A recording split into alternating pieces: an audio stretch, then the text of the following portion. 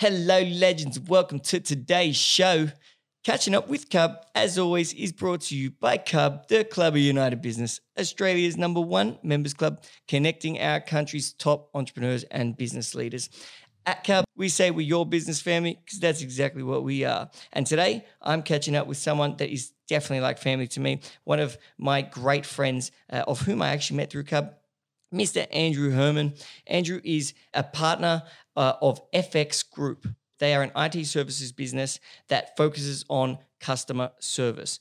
I know they're fantastic because I and Cub use them for all of our IT equipment.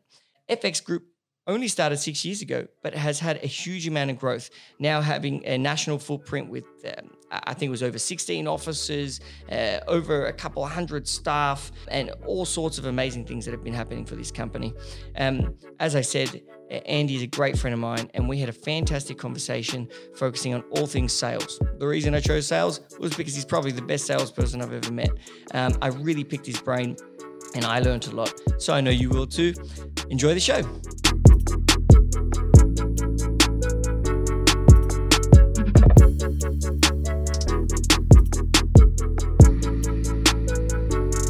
And we're live. Welcome to the show, homie. How are you? Good, mate. How are you? I'm good. One of my best friends on the podcast. I'm very excited about today. Thanks for having me, mate. I've been looking forward to this for a while now. Yeah. We've spoken about it for some time. I know. You were getting teased the other day in the clubhouse. Some of the members that have been on the podcast are like, mate, shut up. This is only a conversation for members who have actually been asked to be on the podcast. I just thought I'd let them get their piece in first so I can come over the top. Now we're going to do an extra special episode today. Because you are an extra special guy, you're one of those very rare people who really have humble beginnings. You're a kid from Campbelltown, loved your surfing and your stuff, and you ended up being a kid from Uptown, running a national business with hundreds of employees, and you're only, 32, 34? Yeah. You're only 34. But when did you start the company? When was the company? When did you get involved? When was the company started? 6 years now. Young company as well. Yeah. In fact, that's only a year older than Cub. Yeah. But you're a lot bigger. It's grown quickly. Yeah, it's kind of scary, that. It's insane. So what I want to do is I really want to talk about your story and kind of how you went through them, what the process was. And I mean, for the listeners, I know many of the members know Andy is probably one of the best salespeople they've ever met, and he's definitely one of the best salespeople I've ever met. But I definitely want to focus on that today. Sure. And talk about all the lessons you've learned in that as well. But actually, you know what? Tell us about FX first. Tell us about the business and Cool. what you do. Hey, mate, thanks for the kind words. They're very nice. But FX, Managed Technology. So we are a technology business. We manage pretty much any piece of technology that businesses have within their business. When we started the business 6.5 odd years ago, we started in the managed print space, which was a space that Nick and I knew very well. And as that business grew, we saw a gap in the market where people probably weren't getting the service that we thought they could have in that IT services. And that's where the business grew from there. So we're offering managed print, managed IT, all the way through to telco as well. So essentially, any business that needs a piece of technology within their business, we are supplying and servicing that for them. And so that technology, so at Cub, you provide us with our printers and all that type of stuff. Sure. But really, if we wanted, you could also supply computers, laptops, video conferencing, Absolutely, all that type of stuff. End-to-end solution. For us, it's about having one person to call, one business to call. Businesses these days are consistently calling an IT company, calling a print company, calling a telco company, and then and in today's world, now they're trying to work out what video conferencing is all about, because that's what we're doing, and trying to find how that fits in. For us, it's about building out an end-to-end solution so that the client's got one person to call, one business to call, one service number that can look after all their needs. All technologies. Absolutely. Love it. And before we get into the business, take us back. So how did you get into it? Where did you grow up, and I guess what made you want to get into business? Yeah, cool. So, you're right. You said that in the early intro. I'm a kid from out west, from Campbelltown. I grew up out there. Went to school out really in the bush. A lot of people here in Sydney or in Melbourne wouldn't understand, but when we run the cross country, you run between cows and sheep, that sort of thing. So I was out in a place called Menangle. So that's where I grew up. My dad had a little car tyre business out there, so that's probably where I was first exposed to business. That was probably also my first little taste of sales too.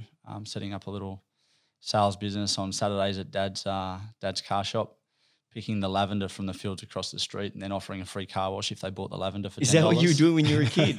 Yeah. Well, Dad wouldn't pay me at the tyre shop, so I thought I had to try and make some money some other way. How good is that? You never told me that story before. Yeah, it's pretty funny. So so that's sort of where I grew up. I was right into my sport. Go-karting and motorsport was where I started as a kid, and then that later went on into cycling. And it's funny, I was juggling cycling and a career in cycling, and was really pushing hard for that. I left school to go and do that, and then started to learn a little bit of real estate in there, which is probably where I started to learn a lot of my sales skills, more so. But interestingly, cycling in the end is what led me to meet Nick, who I'm part of FX with. When my wife and I, or my then girlfriend and my now wife, moved into Sydney. Yeah. Nick's your business partner and the CEO. Yep. Correct. That's right. And we met on a bike. And funnily enough, we only grew up only a few kilometres from each other and never met, but met whilst out cycling, and went on this was well before FX, but not only did he become my best mate, but ended up getting into business together. Was that when you were in real estate at that point? Yeah, I was. So when we moved, and you asked a question before about moving from out west and moving into town. The real reason I moved into town was I was, as I said before, cycling, and I was managing a job, doing a real estate job in here, in Potts Point actually, and my wife was competing in national aerobics as well. So, we were leaving Campbelltown at 4 o'clock in the morning. I'd pick her up at 4:15. We were driving in here to train for 2 or 3 hours prior to starting work, go and do work for a full day, and then drive home at 7:30 at night and continually repeat that. So that's when we decided that we would move into town, and that's when you start to meet a few more people and things change. Isn't it amazing? Your life can be altered by meeting one person. Absolutely. That's why community groups are so important, whether it be like cycling or like your local PCYC, or like that's where Jeff Fennick said he met his trainer, or any community. Human beings need to come together, and having things in common allow for that to happen. Absolutely. You met your business partner, who you've now grown a monster-sized business with. Yep. Just cycling. And changed the whole direction of your life. And funnily enough, you meet without that in mind too. So not only that, you become best mates, and you just never know. I've always said you just never know when a door opens what it's going to be, and that's also something that Cub has also shown as well. We joked before starting this about how we're good mates before that, but that's been the same thing with Cub too. Like, I mean, you might meet somebody through an opportunity to do some business, or they may just turn out to be a mate in the end and be a really good friend, which can add to your life later on. Yeah, it's like if you have the just moral of that story is, if you have a passion, something you like, whether it be arts or cycling or fucking pool or whatever it is, you should go to communities of whom have that, who like that, because you don't know who you're going to meet. You don't know what that community could give you. Absolutely. For Cub, obviously, it's a community who love business, community of entrepreneurs. Yep. But you could be a cyclist, you could be a swimmer, or a surfer. Absolutely. You should get involved in your communities, because it's other humans are only going to add value to. I totally agree. To you. And everybody's looking for that too. Yeah. Everyone's looking for someone to connect with, someone to share their experience with. I think if there's anything that this, we're doing this through this COVID time that we're having this conversation, I think the one thing that I've learned more out of this experience is that we all like to be around people and share our experiences. So the more we can do that with other people, the better. 100%. People love to belong. They like to feel. They like to feel included. Absolutely. And what about cycling? How good were you? I went okay.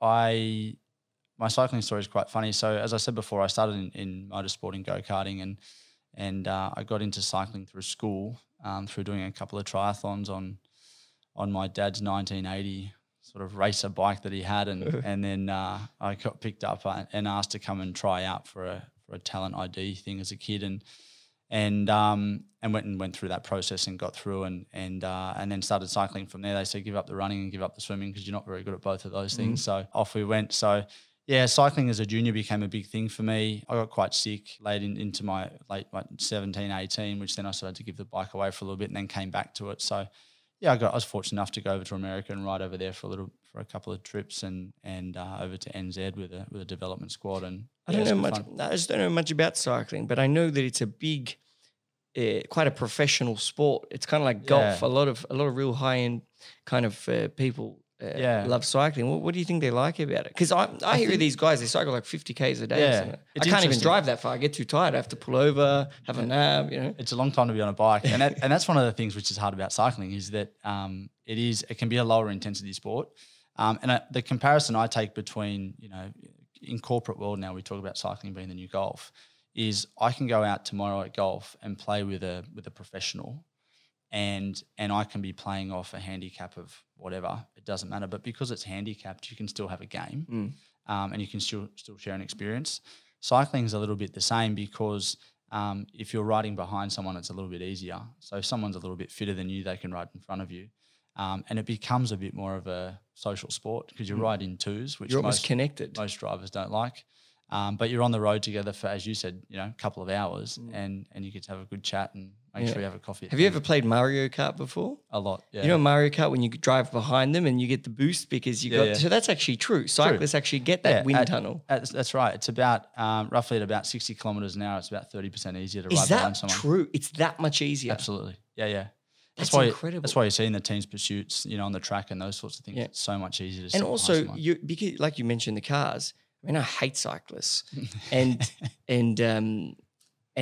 if you're in a group of cyclists, you really are bonded together in a group of safety. Like if something, God forbid, something does go wrong to someone, you are entrusted in each other to be there, to have each other's back. And that kind of, you're doing something that is an experience, it's healthy, but it's very dangerous. Yeah, absolutely. Even probably more so dangerous than motorbike, riding a Harley or something. I think because Harley, people can hear you.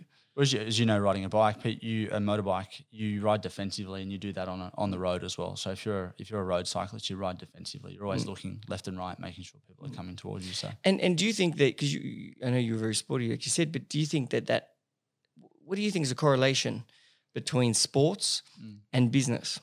Because I reckon there's tons of them. Oh, there's huge amounts. Look, I think look at it in two sides of things, right? I look at sport in sales. I think that's one piece that I find really interesting. In business in general, I think there's a huge correlation between sport and business. I think what I call the grind, I think is one of the biggest things that I see as a comparison between sport and business. An athlete is there continuously grinding day in, day out, with no result yet. And then eventually they get the result. But nobody sees the grind that they've done. In business, if you're building a business, there's so much grind that goes on which about behind the scenes before you actually succeed and something happens. In fact, some people try 5, 10, 15, however many businesses before that one succeeds. So, like the guy from McDonald's. Yeah, exactly. You watch that movie? Yeah, absolutely. Exactly. And, I think about, the most successful golfers in the world. They win 3 or 4 times a year, but they play 40 times a year. Yeah. That's crazy, right? They failed 37 times. Yeah, that's what's amazing about sport. I think what sport does too, it oversimplifies. So I would relate, like you relate sport very much to business. The only difference with sport is that anyone is capable of visualizing themselves do it, because everyone can understand kicking the ball through the goal, shooting the ball in the hoop, swimming from there to there in the quickest amount of time. They're very basic concepts. And I think that sometimes people overcomplicate business. Totally. Where it becomes almost invisible. It becomes, I don't know if I can do that. Am I a business person? But really business is probably simple. Bring more money in, then you shoot out. Yeah, exactly right. That is the game. I think Blake said it in one of your podcasts previously. He said about perfection and athletes try and stumble. If you think about a boxer, they get knocked out. I shouldn't have gone left, I should have gone right. I think that should be the same in business. You either go left or you go right. You go down, which road are you going to go? That wasn't the right way. Well, let's go back to the other side and go down the other road. Makes you stronger. Next time you know the answer. Absolutely. It's exactly the same as sport. And then you can even look at the words. I made a vow a long time ago, when Cub gets big enough, to just eradicate the word entrepreneur in this country in general, because it's too long. I'm dyslexic. I can't spell it. No one knows how to spell it, even non-dyslexic people. And it's too it just makes business look more complex. In sport, you jump, you hop, you skip, you throw. Like it's really short, punchy things. In business, you don't even know what the fuck you do. You just everything's long and complex, and all business words it should be made more simple. I reckon if the language of business was as simple as the language of sport, more entrepreneurs would be encouraged to do it. And if business was more, hey, it's a game, it's a sport. You bring more money in, then you let go out. That's all you have to do. That's all you got to do. But it's got to be legal. That's exactly right. That's exactly it's got to be right. legal. And then in the middle, you're like, I mean, same as sport though. There's rules. You can't fucking trip someone over. That's exactly right. You can't take performance enhancing drugs and all those sorts of things. So you got to do it right. So I mean, business just needs to be thought as more simple. But what about, you were mentioning just before, the thing about like in sport, you see Usain Bolt run that 9 seconds. Yeah. But you don't see. Well, that's the crazy thing, right? Like I think he probably runs 8 seconds. Yeah. I don't want to insult him. I'll take it back to cycling because it's an easy one for me to compare to. But if you think about the 4,000 meter pursuit, so anyone that knows cycling or watches track cycling is the one where you see the 4 guys and they like swap off turns and they ride for 4 kilometers. The world record is like 350 something, or might even be under 350 now. So 3 minutes and 50 odd seconds they're riding for. These guys are doing between 1,000 and 1,500 kilometers per week in training just to ride 4Ks. So I think that shows the amount of effort that goes into getting a result is not too dissimilar to what goes into. Explain it to me again. So these guys are riding 4 kilometers, cycling 4 kilometers in 3.5 minutes. Holy crap. Yeah. And so to do that, they're riding how much during the week? They're doing somewhere between 1,000 and 1,500 kilometers. Jeez. Yeah, it's like, you know what it's like? It's kind of like that 10,000 hours thing. Have you read that book? Yeah, I saw a piece on golf, I can't remember what it's called, but Habits or something. No, that's not what it's called. I don't know what it's called. But it's that 10,000 hour rule where they say to be truly one of the best, you have to do something for 10,000 hours. It's Michael Gladwell is the guy that...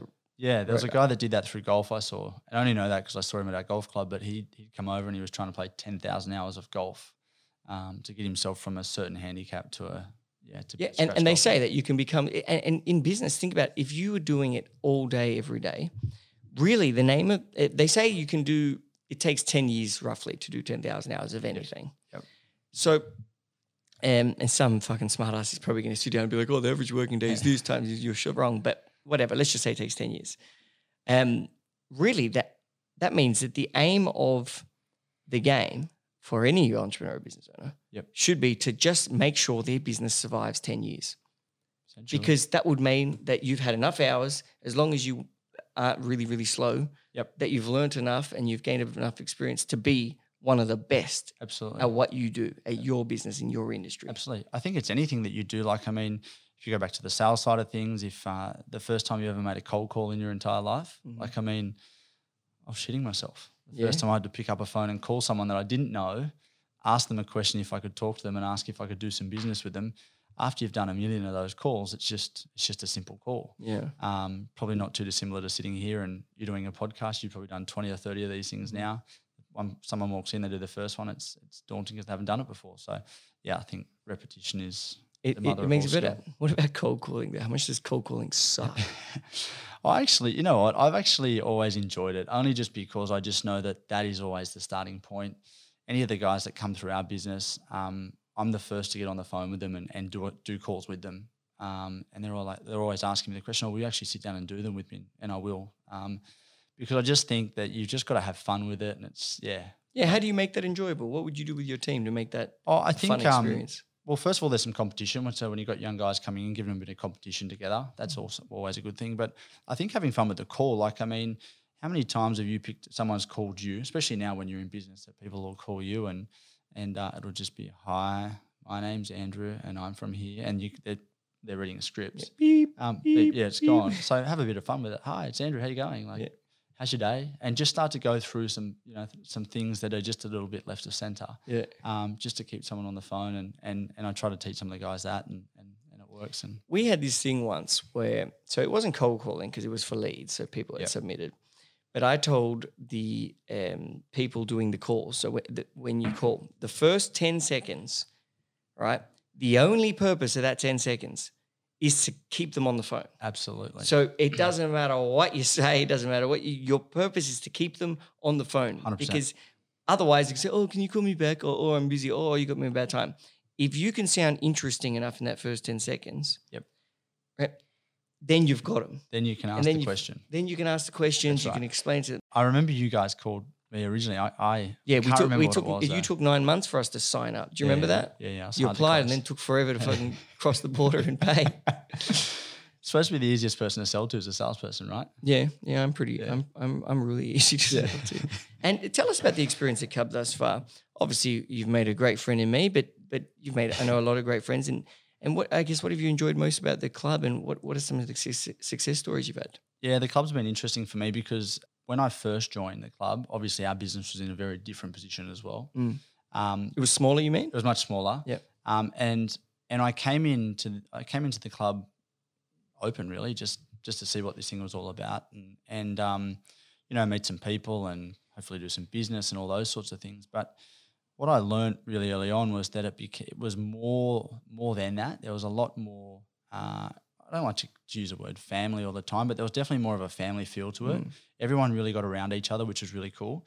So many different businesses at different stages. There were people in there in startups, and then there were businesses in there that were hundreds of millions of dollars. So that I loved, because just even without going through the content sharing in a formal setting, having a beer or a glass of wine with someone on a Friday at Cub and just picking their brain was really cool. And on the flip side, being able to hopefully impart some knowledge for those other people as well. So I've just loved that part of it more than anything. I think it's just been a really fun place to be. I've made some amazing friendships at Cub that I never thought I would have. And I say friendships as in, they'd be at birthdays and weddings and all those sorts of things.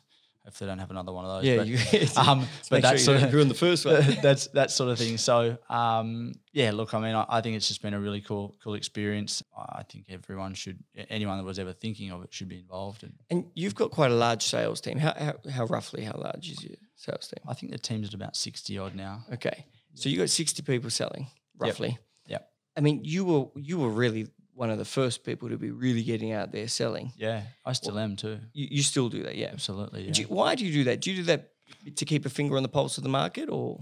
No, I just look, we made a decision that I would continue selling early on. I really enjoy that part of it. For me, we've signed up about half the members, so now I know that's true. You're good at it. I found that my strength was in that part. It was selling, and I really enjoyed building the sales team early on with a lot of young guys. As the sales team became much bigger, it really needed someone full time to be just managing that process, and we're able to bring in some really, really key people to do that for us. We've been really fortunate through the entire FX experience to bring in some phenomenal people to head up our teams. But so what's your process to selling then? How do you sell? Because I still reckon, other than maybe Miles, will you both be head to head? You're both masters of the sale. What's your process? So run me through how you would sell someone. He keeps selling me a lot of suits, so he obviously does a good job. Copped me too.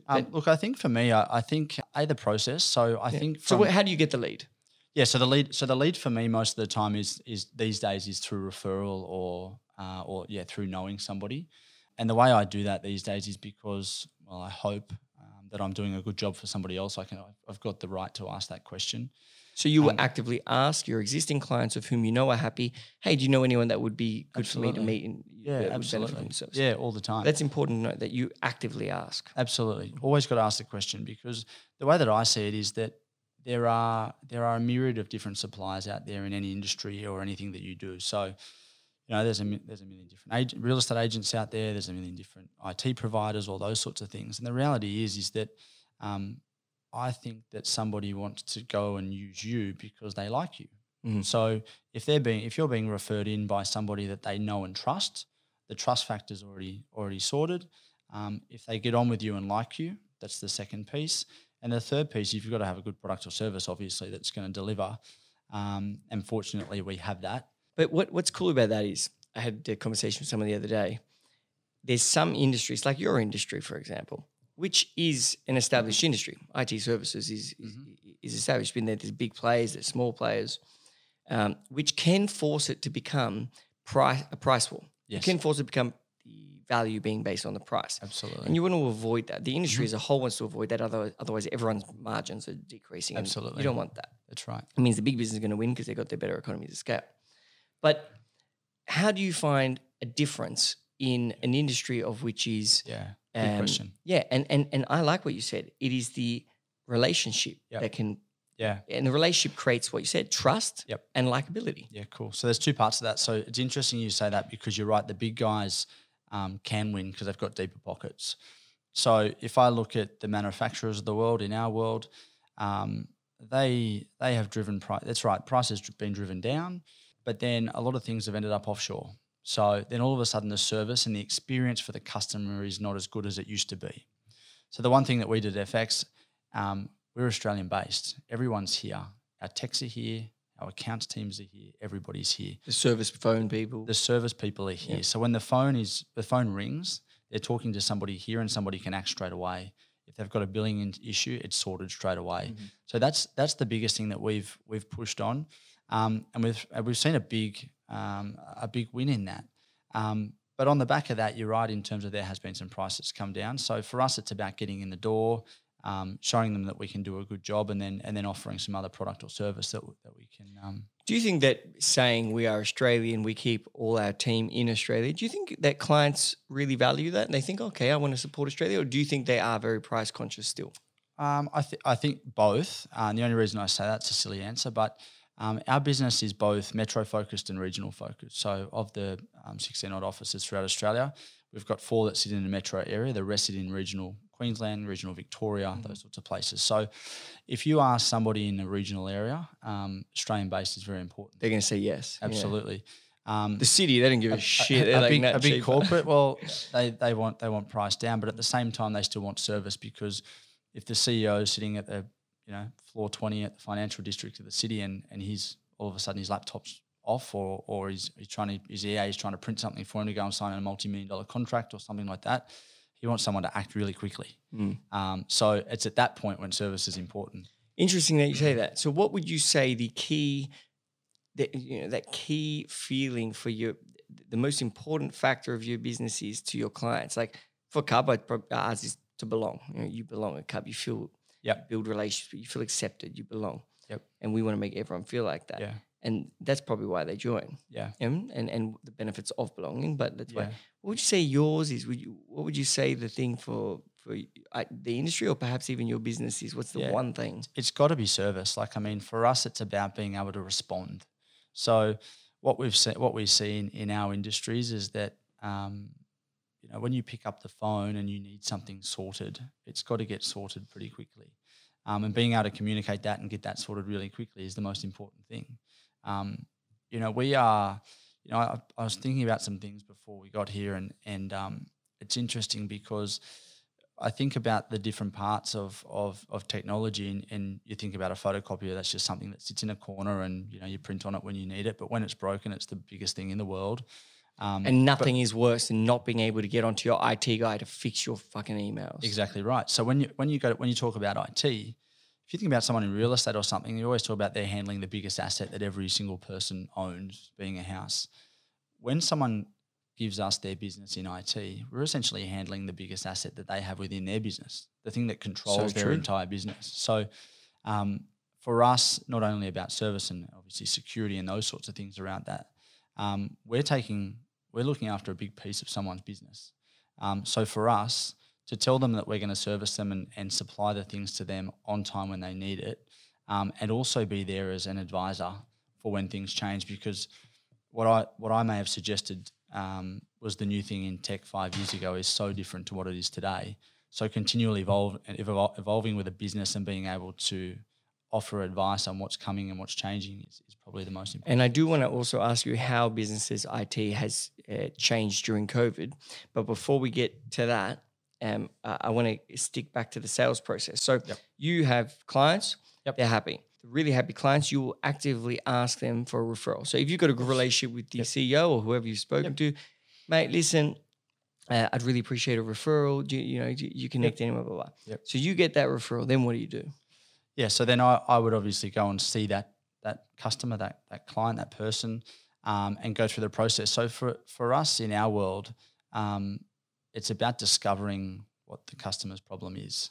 They're coming to you for a reason, or they've said yes to a meeting for a reason. That could be either price based, it could be they're having a poor time in service. But give us the detail. Okay, obviously they're going to come and you're going to meet with them, but do you call that person and say, hey, Laura, Andrew has given me a number. Yep. I do his IT, or is it done over email? How do you actually do that? What do you say? A bit of both. So I will always pick up the phone. So if I've ever got a referral, or even if I've got a lead that's come in from anywhere, I pick up the phone. And I think that's probably one of the most important things that I try to preach all the time, is that the phone is still the most important thing. Mm-hmm. Stay away from email as much as possible. I'll always pick up, introduce myself, and then set a meeting time to go and see that person. And then that's when the discovery piece is. But why do they see you? Because someone's referred them to you. Yep. Right. Maybe that person hasn't even told them about you. Yep. It's like what happens a couple of the time. Miles will give you a couple of people that he thinks would be great, that own good businesses that would think. Yep. Right. What do you say to that person? How do you get that person to say yes to coming in to talk about your business? So if you'd referred me and they weren't actually looking for something, they might say something along the lines of, look, I'm not sure what we're going to catch up on, but I've been told I've got to catch up with you. So let's do it. And I said, look, I won't take too much of your time, but let's do it and have a bit of fun with it. And I'll just see if there's any opportunity in there. I'm not going to waste your time, but I may be able to at least show you something or point you in the right direction, which might not be with us, but it might be able to help you with your incumbent. So at least that way you're giving them some advice. Yeah. And you're not wasting their time, because these people are very busy people. And then that's usually when they'll let us in. And it's almost a little bit more like, hey, I don't know if there's something there, but let's find out and have a bit of fun while we do it. And even if we don't, well, at least we're mates now. We know each other. That's right.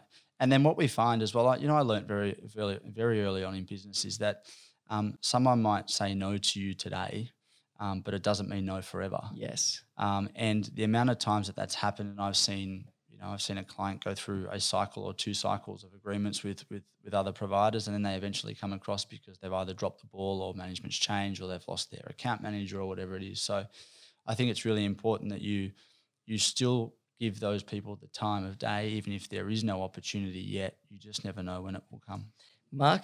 Ongoing marketing to people that have not yet, we obviously joined for us, but in your case, signed up or whatever, is so important, because and again, it comes back to that relationship. If you've personally gone, you've met, eventually they're going to need it. Absolutely. Or to change. Absolutely. And you want to make sure that you're the person they think about when it is that time. Nurturing that lead. That's interesting you say that, 'cause that's something that we're going through right at the moment, and working out what the best process in that is about, nurturing old leads and things like that, company-wide. Prior to, our growth was insane, and it was, just off the back of a lot of old school style selling and a lot of getting out there, and again, just providing a good service, but just old school selling. I know I've had that conversation with your dad before about the good old days of knocking on doors and those sorts of things. So other than that, and a little bit of sponsorship with a couple of football teams, we haven't done too much in the way of marketing. So you have stayed quite traditional in your sales processes. Yeah, we have. Yeah. But then how did you grow faster than your competition, which you did? I know that. Yeah. Look, again, I think... Why did you grow fast? I think a lot of that word of mouth, I think just doing a good job was the biggest piece for us. So you don't think it had anything it had less to do with the being innovative with the sales process and more to do with the fact that you had a company focus on service, knowing that that was the priority for your clients? Yeah, absolutely. In particular. And we built a good young sales team early on too. So we built a good bunch of young people that were really... really active. They were really in tune with the core values of the business. They really were very hungry to go out and find business. And do you give them the ability to make good money, or do you incentivize them to give them a good commission structure? Yeah, absolutely. I think it was interesting when I was listening to Adrian Hondros's podcast as well, when he was talking about his little side business and side hustle. I think unless you're incentivized to go and do something, you're probably not going to do it as a salesperson. You hear about sales jobs that are salary based. I think if you're incentivized, you're obviously going to go and chase that. And that was also part of having young athletes come through the business in the early days, because having an incentive is You know, just like Wait, that's interesting. So you were actively recruiting young athletes, yeah. or So at least that's who ended up coming into the business. yeah, absolutely. So we had a bunch of young guys come in that I you know it was funny. We said we run out of recruiting tools there for a little while because we're bringing young athletes or young people that we knew from sport across. And you know, if I look at even just our Sydney sales team, you know, majority are ex-athletes or sport or done very well in sport. You know, the head of our South Australian business is an ex-professional footballer. It's But just see, you know your company culture. It's like you knew your demographic. You knew who was going to fit there. And obviously, you've got a bit of a competitive culture. You've got a will to win. Yeah. You know what they're going to enjoy, so you know how to sell them to join the team. Yeah, absolutely. But it comes back to the enjoyment for us as well. Like we love our sport. You know, like I mean, sport is, yeah. You know, as I said during COVID, that's one of the other things that I missed the most was sport. You know, if you love your sport, it's something to talk about within the team, within the entire organisation, and yeah, it just relates well with. Well, it says a lot about knowing the culturally perfect person for your business. Yeah, You know, and not to say that everyone has to be a sports person. Obviously, there's over 200 people there. They're obviously not all ex-sports people, but having that values, that culture of sports, having also that common grounds on, hey, we're sports people, would probably help the team bond more. You know what I mean? And it would be important for any business owner to think about what are the type of people that we want on our team. Yeah, right? The culture of these people. Yeah, I totally what is agree. it? And we got involved in a football team early on, so we're a part of the GWS Giants, and that's been a really nice piece for us to have as a, you know, because we've been with them since day one, essentially, nearly since day one. It's also been a common piece of sport that everyone can also talk about and follow and watch and see and those sorts of things. You know, we refer to them as the FX Giants, but they're not. But yeah. So. And so you've asked for a referral, you've called them, you've had quite a light call. You've said, hey, look, I don't know if there is anything, if you're not looking, but let's catch up anyway. We'll have a laugh. It'd be great to meet you. And if there is an opportunity, there is. I really like that style of call because there's no pressure on the. Absolutely. I often feel like salespeople lose a meeting if the person thinks that by meeting I might have to spend money, whereas if they think there's no risk, it doesn't matter if I don't, then they're more. Like, it's like me. I can think about it. If someone calls me, it's like, hey, come in, but by coming you might spend 10 grand. Yep. If it gets to that time of the day and I could stay at the office, not spend 10 grand, and in fact probably make 5 grand somehow. Yep. I'm going to choose to make it. That's right. Yeah, and I'm not going to go. So I like that. I like the idea of not having risk by coming. And in fact, you're having reward by building a relationship with me. Of course. And then you're pitching. Do you have a pitch structure you like, a pitch style? You're always dressed in a nice suit. I know that. I'm always super casual with anything that I'm pitching. And that's the thing. I sometimes don't like the word pitch because, again, my theory is that salespeople can become too salesy. And by too salesy, it means I'm trying to get my point across and I'm going to sell you something, as opposed to asking the client what they're looking for and what they're trying to do. So in our world in tech, there's, you know, I can go down 10 or 15 different routes when we have a conversation because we could be talking anything from, as I said, from managed IT to cloud services all the way through to telco. So it's always a bit of a discovery process and you always take it in a really relaxed way. And there are so many other extrinsic factors in different size businesses. So part of one of the reasons I think we did quite well was we were bringing an enterprise style solution for clients down into the mid and lower tier businesses, you know, just small to medium businesses, for businesses that can't afford to have 3 people in their IT team. So to be able to go and ask them the questions and understand what it would be like to have a fully fledged IT team that, you know, one of the big 4 might have, and be able to then give them that is there's a lot of discovery in doing that. What I think you said there that was genius was that don't focus on you, focus on your client. Absolutely. It's about being customer centric, right? And I'm thinking like the Cub pitch. Yep. We call it introduction, because we don't like to really sell everyone, and really we don't accept everyone either. But we do that. So the first thing we do is we make sure that the client knows who we are, what we believe in, and kind of why people join, the benefit of doing what we're on a mission to accomplish as a community. Yep. But after that, we actually ask them why you're interested in growing your network or becoming part of the community. Yep. How do you believe that that's going to benefit you? Yep. You know, why? How is that going to help you? Yep. And they might say, oh, look, I just want to meet other people in my position or other successful business people. Okay, but how is that going to benefit you? Yep. Oh, well, look, that's going to benefit me because, currently people, a lot of my friends and stuff are in a different position, and I just think it would be good to talk to others who aren't, who are in my same position. And you say, yeah, but how's that going to help you? How? I know you want to meet these people, but how? And then they'll say things like, well, sometimes I have problems and I don't really have other people to ask, what I should do for that. Yep. And we say, so knowledge. So having a network is going to help you gain knowledge. Yes, that's going to do it. And also, now that you mention it, it would be great to actually have these relationships and these friendships with people in my position. Okay, so you want to build relationships and actually, it would be also cool if I got some business because I'm hanging around business people. Yeah. And so, in every pitch, you should be asking them why you want this, and how's that going to benefit you? Absolutely. And if then they say that, they know that. That's right. And so long as you can deliver that, well, fuck, great fit. And that's the thing. If you can't deliver it, then you can give them some advice and push them in another direction, give them a hand, and that's fine as well. And they respect you. And they respect you for it. So, it's always, I think it's always going in with the customer in mind first, trying to understand what they're trying to achieve, and then then you can open up you're in Bali and you're opening up your chest of watches and sunnies and things like that. And then you can offer them some services. Yeah. But you're looking for some shade, here's a hat. Here's a hat. So you need to find out what they're looking for. And I think even in the Cub pitch, which was interesting, you said it took me 9 months to come along. It did take some time, but for me, I still remember everything was great, but Melbourne was just coming on at the time.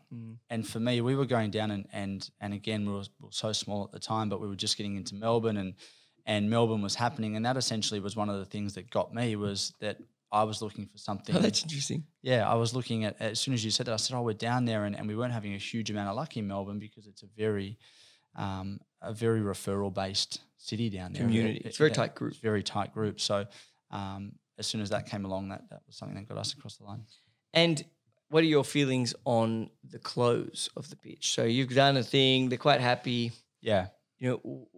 How do you like to try to land your fangs? Yeah, I don't think you're allowed to ask for the business until you've ticked off every single objective that they'd given you from that first meeting. So objective, what do you mean? So or when as I said before, when you were going in and going through that discovery process and find out what the issue was, until you can tick off with them that they're comfortable that you can achieve what they're looking to do, that's when you can ask the question.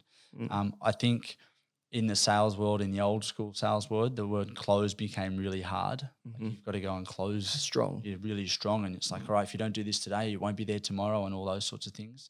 I'm certainly more soft when it comes to closing and I let the process get me to the point to ask the question. Yeah, I like the idea of, so I reckon ours would be softer because again, I think that the salesperson should be put in the position of, I can help you. So that's what you want. That's the reason you want it.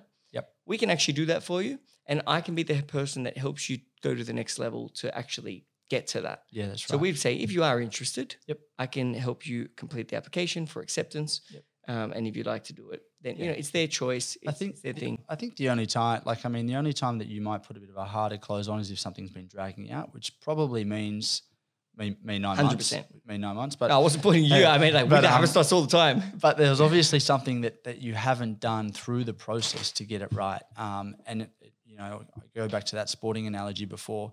If you keep coming second, there's probably something you're doing wrong in your process to get you to that point.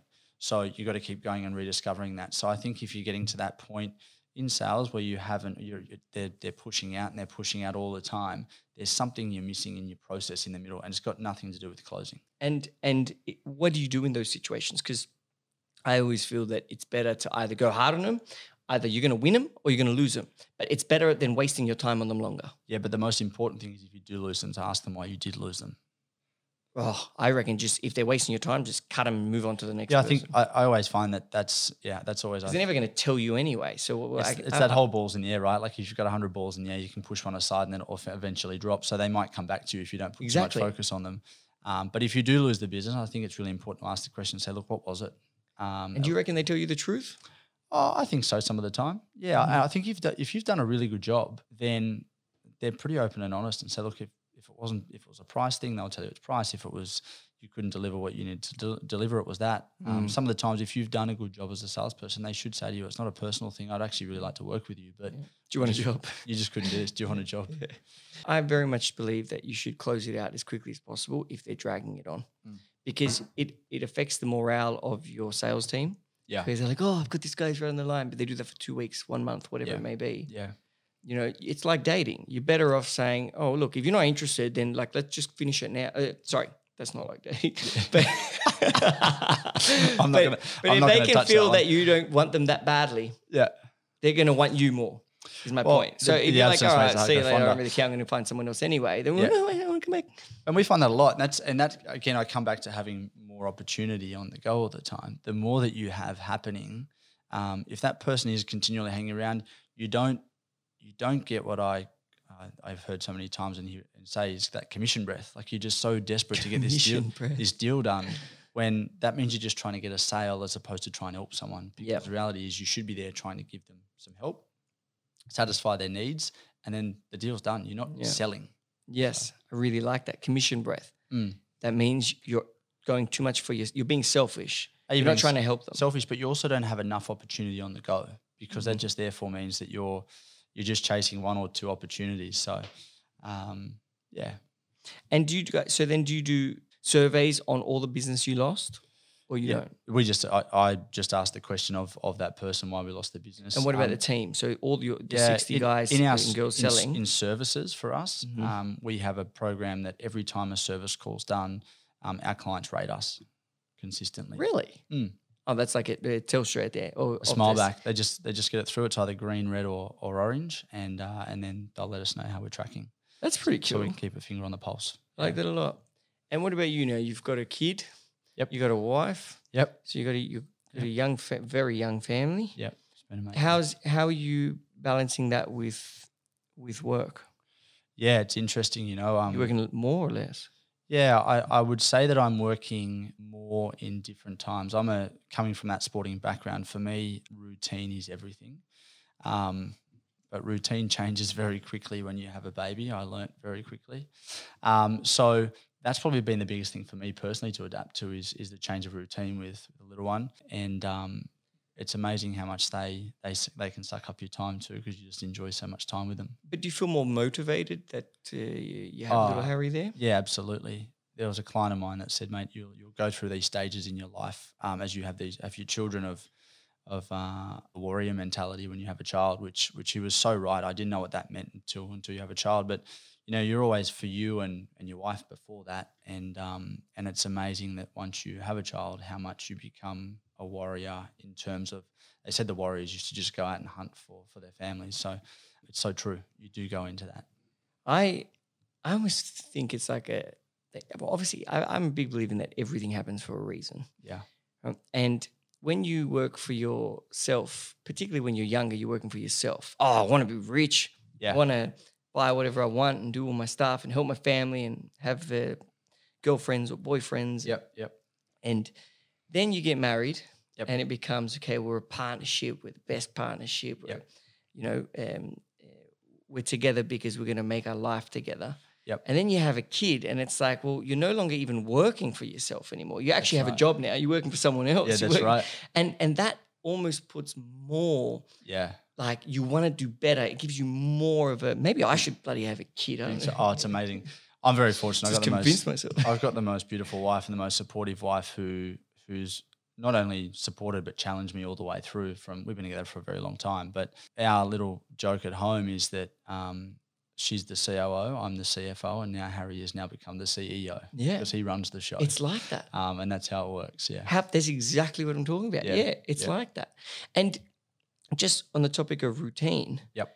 I knew you had quite a strict routine. You were into some weird shit too. You did some ice baths and you like the Wim Hof or whatever it was. Yeah. What's your routine, your daily routine? I'll and a slight shout out here to Nick Riley, Cub member 2, who's a bit of a nutcase with these sorts of things too. So interesting. Before pre-kid, before my little guy, the routine was pretty much the same. 4 a.m. wake up. I would do an hour of work, the stuff that I don't want to do, which is answering emails and those sorts of things. And then I'd be out on the road for 5:30 for a run a gym session by then.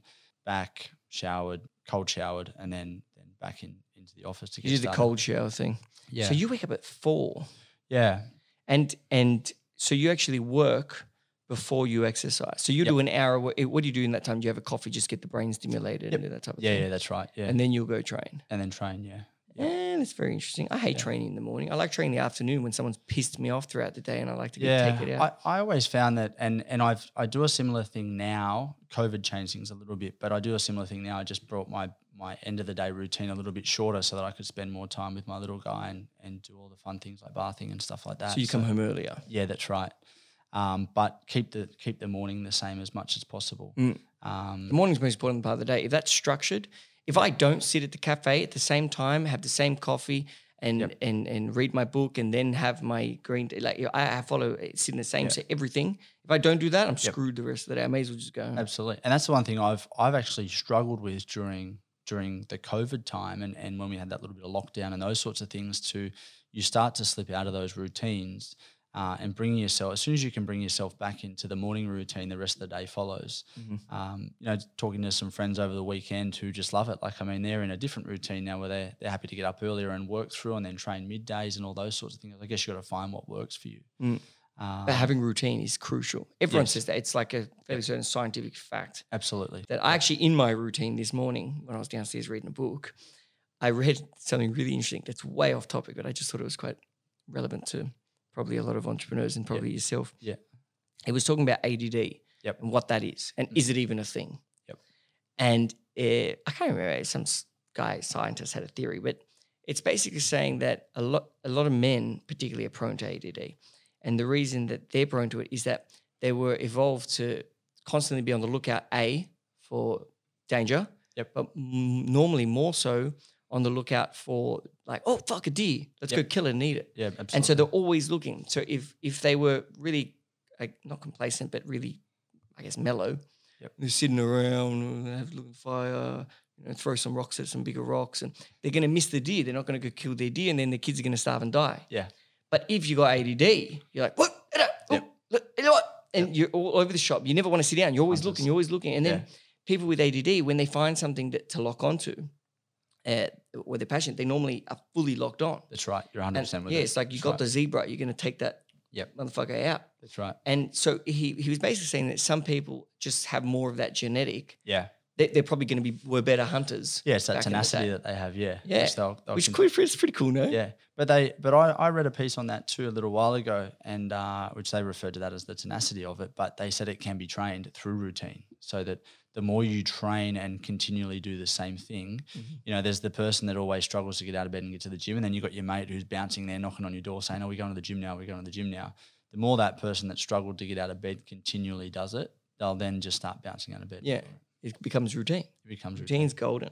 And COVID, obviously, that would have had a pretty significant effect on the services you provide your clients. Yeah, because no one's allowed to see each other. So I'm assuming more people need IT and video conferencing and stuff. Yeah. What is some of the stuff that's been going on with some of the technologies? It's interesting because one of the things I love about our industry and what we do is that we are, I could be in the financial services district with a 3-piece suit on talking to one of the biggest financial institutions about some IT infrastructure, and then 4 hours later I could be out in the West with my sleeves rolled up talking to somebody in a mechanic shop about what they're doing out there as well. So we have such diverse clients.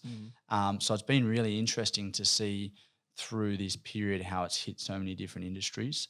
From our side, people are printing less, which is interesting because there's not. I'll break it into two: metro versus regional. All the offices are shut, so no one's printing. That's right. No one's printing as much. So, but there was a pretty mad scurry in those first few weeks of coronavirus for client or for businesses that weren't mobile yet. So for remote setups. For remote setups, yeah. I wish I had another 400,000 laptops somewhere that you could move because it's just phenomenal how quickly stock was depleted. Obviously, a lot of that happened because things were slow out of China as well because China was shut for so long. But it was amazing. It was just amazing to see people try and go mobile that hadn't been there. It's a lot of what we had been working with a lot of our clients with in the past because that is just slowly how we were moving. I just think COVID has accelerated the mobile working way of life. I think it's changed the way that people look at offices now. No longer is it you sit at a desk with screens and keyboards. Now, if you've got a laptop or a tablet or those things, you can move around and collaborate a little bit more. And are there better quality video conferencing things happening or no? Yeah, there is. Look, I think the whole Zoom and Teams thing has been really interesting to see take off. Like, it's gone bananas. As you even know. I got used to Zoom and I hate technology. I was the same. I hated to. As a person that likes to be in front of people all the time, I struggled with it. I think, it's something that we were talking to, and Nick and I were only talking about in the last week about how do we now communicate and sell with our customers when we can't get in front of them? Because so much about human interaction and trust and understanding is about the way you speak, but you also do that with body language. So how do you do that? So, we're finding that a lot of clients are now looking into, not because they're not back yet, they're looking at what it's going to look like when they get back into boardroom setups. I'm a firm believer if they've got a good camera, that's going to be more than just headspace, and it's going to be, sort of with a bit more body, they're going to be able to present a little bit better. We've done some work with some of the chambers in town, and they're doing the law chambers. They're doing cases and training through standing at a lectern now. So even court cases, with nobody in there. So it's been really interesting to see those guys adapt as well. And how you guys handled remote working? Are you pro remote working for the team now? Are you not? Did you get more productive or not? We're pretty old school for a very young business. We're a bit old school in that prior to COVID. I think we were, we loved, because I'm a routine person, I love coming to the office. I know Nick was very similar, but we're now understanding that it can work, and using things like Teams and SharePoints and OneDrives and those things that you can collaborate on and be in touch all the time, is just showing that it can happen. And the things that we're also learning is if somebody's traveling an hour in the morning to come to the office and an hour to go home, they might be able to put 2 more hours in the day for you and actually have a better lifestyle doing it. So the only thing that I think it does, the negative on it, is you do miss that culture piece. You miss hanging out with your friends at work and being around people more often. I think that I'm in agreement, because I was definitely anti-work from home before COVID. In fact, if you wanted to work from home, I probably would have fired you, because it would have taken an offense that you wouldn't have wanted to hang out with the team. But I definitely am pro work from home now. In fact, I encourage particularly a couple of the team whose roles could be better done without the distractions of the rest of us morons fucking harassing them all day. Absolutely.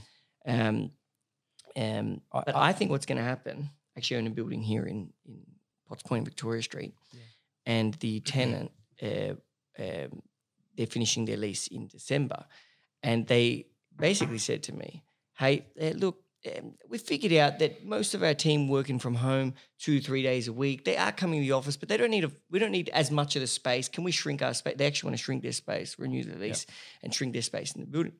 And I thought about it. I was like, that's that's a fair point. Yep. If people are productive, you've still got a space to work from and come to collaborate, but they can work from home when they need and that type of thing. There's probably less people in the office all the time. So I reckon that a lot of these big commercial buildings, I think businesses, you still need the office. Yes. It becomes more of a communal space rather than a Correct. focus space. And you're probably going to need less of an office, so your cost will go down. Totally agree. It'd be an interesting question for Simon Cohen to understand what these people that are looking to buy houses are doing at the moment, and if the study or working from home piece comes up more, because I think it will. I think people will look for somewhere to escape to go and do some work at home, as opposed to having to do it on a dining table or something like that. And for the listeners, Simon Cohen is another long-standing Cub member who is the founder and CEO of Cohen Handler, a leading buyers agency. The only thing, though, is that guy buys such big houses that they would definitely come stock standard with bulk offices. And he does a very good job at it too. Simon Testament is a client of his, but I think it'd be interesting to see people doing that now. And I know for a fact, even just looking at a property I have and doing an inspection recently on it and seeing Simon helped you find your house you're living in now. Absolutely, too. Yeah, they were phenomenal. So they did a great job for us. But yeah, you can, you see some people now going between their homes and they're carrying a couple of screens and things like that. So Laura does that. Yeah, it's a different world now, it's for sure. And so before we wrap up, I got one other thing that I want to ask you because I know it's something you do exceptionally well. Your relationship with your business partner is brilliant. In fact, your best friends you mentioned, and Nick, you brought him up several times to the conversation. What is your advice on having a good relationship with business partners, on having a continuously harmonious experience? Yeah, I get asked this question a lot. Look, I think it's really important to know, firstly, what you're both good at. I think that's really important. I also think it's really important to know where you stand with each other. There's always going to be somebody that within a relationship, whether or not it's friendship, boyfriend, girlfriend, husband, wife, that is a bit more of the leader or a bit more alpha or something like that. So I think it's really important to note that and just be extremely honest with each other. You're always in it together. So you've got to do, you've always got the same interest. You've always got the same ambition and those sorts of things. I've been really fortunate, as I said before, he's my best mate, and we've been through a hell of a lot, and even through family and all those sorts of things. So I think just being honest, and I just think knowing when to speak sometimes, sometimes you think your mate's doing all right and they're going fine, but just making sure that they're okay is really important. I like what you said about, hey, well, we've got the same common goal. So we both want the end goal. Yep. Now, our job together is to do whatever we can to make sure we hit that end goal. Yep. So it doesn't matter who's in what position. It's whatever is the best situation for us to hit that goal. We don't care what we do otherwise than that. If I'm sweeping the front lawn or whatever it is, who gives a fuck? Doesn't make a difference. Yeah. Whatever it takes to get to where you need to go, I think is really important. And by identifying the strengths of each, obviously your strength was so much with sales and sales teams and setting up that and structures. Yeah. And being able to be honest with each other about, hey, well, these are my strengths, these are your strengths, this is what you like doing, this is what I like doing. Yep. That's our goal. Yep. I'll do that, you do that, let's fucking hammer it. Absolutely. I think that's fantastic. It's really important. And before we wrap up, did you prepare like something like a last thought or great lesson that you'd like to share with everyone? And did you, by any chance, do you have a book that you love, recommend? Yeah, books I do. I love reading books. I didn't finish school, so I try and catch up all of my reading that I didn't finish school with now. So there's a couple of books. I think Think and Grow Rich is one of the best books I've ever written. One of the best ever. But more recently, for those that love their sport too, there's two books that I love. Shoe Dog, which is the Nike story, I think is a phenomenal story about A, about sport, B, about business, and B, about resilience. I think he's phenomenal. Yeah, that guy, resilience was what I got from that book. Yeah. He went through so much shit just to make $1. Yep. And there's a book that not a lot of people know about called Relentless. Mm-hmm. And the guy that wrote that is Tim Grover. So the reason he's important at the moment is he's the guy that's been on the Michael Jordan doco, and he was Michael Jordan's personal coach. Mm-hmm. And it's a really good read about just getting things done, about the athlete mindset and about what it takes to just to get it done. You know, he talks about a cleaner, a closer, and a cooler, a cleaner, and a closer. And you want to be a cleaner. You just want to get it done. Yeah. Which is a really cool book. Have you seen my MJ signed ball I bought? I have. I've been thinking about trying to take it later on. Just jack it. I was in another office yesterday actually, and they had LeBron, so I was eyeing that one off as well. Oh, that would be cool. Yeah. And tell me, you had a favorite quote that I know you wanted to say. Yeah, I think I learned this as a kid just through cycling. I was certainly never the most talented, but I always got told hard work beats talent when talent doesn't work hard. And I think that that's something that I've had in the back of my mind for many years. I think if you just work hard, you'll do all right. Yeah, because that's honestly, you got to start and work hard. That's it. Awesome. Homie, my good friend, good man, could you leave us with one last thing, one last greatest lesson in business? Something. Don't forget, this is going to be, everyone's probably going to remember you by this. So it has to be something good. What's one big lesson that you would like to leave everyone with? I think for me, it was just what I said before about when you're selling. I think just listen, just ask questions and listen to people, and I think that'll not only just in selling in business. I think just in life. Like, I mean, people want to talk about themselves. People want to tell you a little bit about what they're doing. So if you can ask the questions, listen, provide support and help, whether or not that is through selling something to them or just being a shoulder and an ear to listen, I think that's really important. You heard it, listeners. Listen. To all the members who want to catch up with Andrew Herman, just reach out to your membership manager and they'll make sure they connect you right to him. And Andy, what about for all the listeners who are not members who may want to go to your website? What is it? fx.com.au Done. So everyone go to efex.com.au for all your IT services with a fantastic level of service. I can tell you that personally because Cub uses them. Hope you enjoyed the show. Thanks.